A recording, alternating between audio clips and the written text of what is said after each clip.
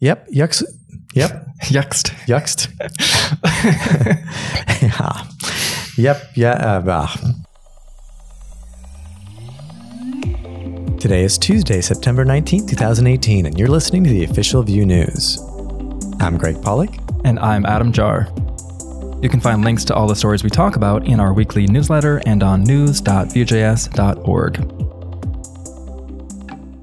The Quasar framework has recently gone into feature freeze at version 0.17 as they prepare for a 1.0 release. Quasar is the framework that allows you to use the same Vue codebase across single-page apps, server-side render apps, hybrid mobile apps, and Electron apps. All the things, across all the things. And Raz von Sonescu and his team will be working hard over the next few months to polish the features, documentation, and UI design to get out a release candidate later this year. If you're looking to build a desktop app with Vue, a new tutorial walks through building one with Electron. Electron's the open source library developed by GitHub for building cross-platform desktop applications with HTML, CSS, and JavaScript. Yep, and Natalia Tepluhina shows us the steps it takes to create a weather app that pulls in data with Axios. If you're new to Nuxt, the meta framework for universal applications, you might get a little overwhelmed by all of the directories. Yeah, there are a lot of directories pre-built for you. But there's a lot of intelligent defaults, and they're very important. Luckily this week, Kruti Patel created another great nuxt.js architecture diagram showing how many of the directories and pages work together, how Nuxt packages your code, and how Webpack bundles and delivers your final application. Definitely worth a look, and maybe printing out if you're working with Nuxt. Effective communication amongst your components is essential for a well-functioning app. Yes, components. You all need to get along. Share that data with your siblings and children and parents and grandparents and great-great-great-grandparents and your children's children's children's children's children. Yes, it can go on forever. So it's pretty common knowledge that we can use props to pass data down into components. But how about when we need to let a parent or grandparent or great-great-great-great-great-grandparent know that an event has happened within the child? The child component can just scream it loud enough for the parent to hear it. Mom! Right. He's touching my buttons again. He propped all over me. Oh, God.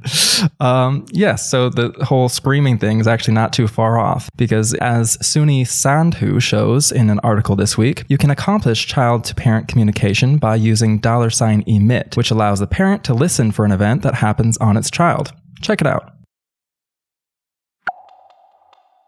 If you're listening to this podcast, odds are you know all about how your templates must have a single root element. Oh, yes, we do. And there's a few ways to get around it. Functional components? Yeah, that's one way, which Anthony Gore wrote about in an article last week. Functional components can be used with a render function or in a .vue single file component to provide multiple nodes. And there's also a Vue Fragments plugin by Julian Barbet, which gives you a vfragment directive to use. Basically, you can wrap child elements using this directive, and it will manipulate the DOM and place your HTML elements into the parent at the time of insertion. Okay, so vfragment is basically the single root element, and it just kind of disappears after rendering to the DOM. Yeah, it's an interesting solution.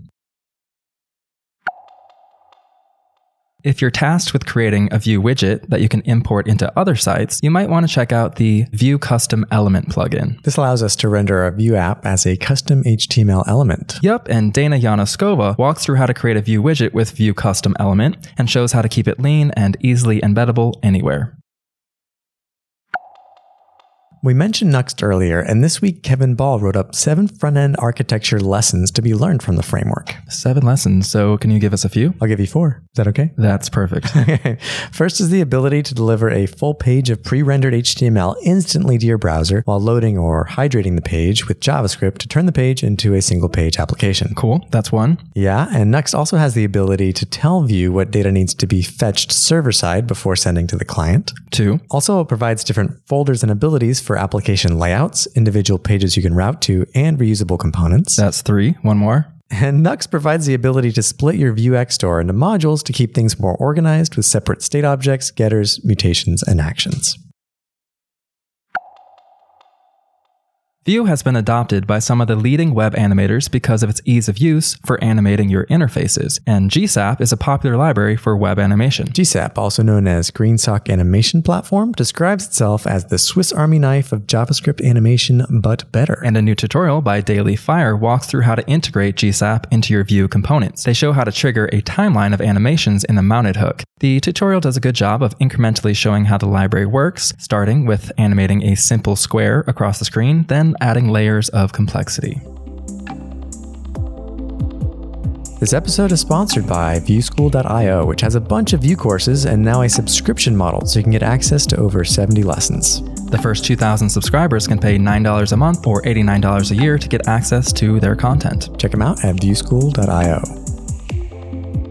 Thanks for listening to the official Vue News Podcast. Be sure to tune in every week, except for next week, because we're going to be at Vue London, so there's probably not going to be an episode. So we'll see you the week after next. Yep.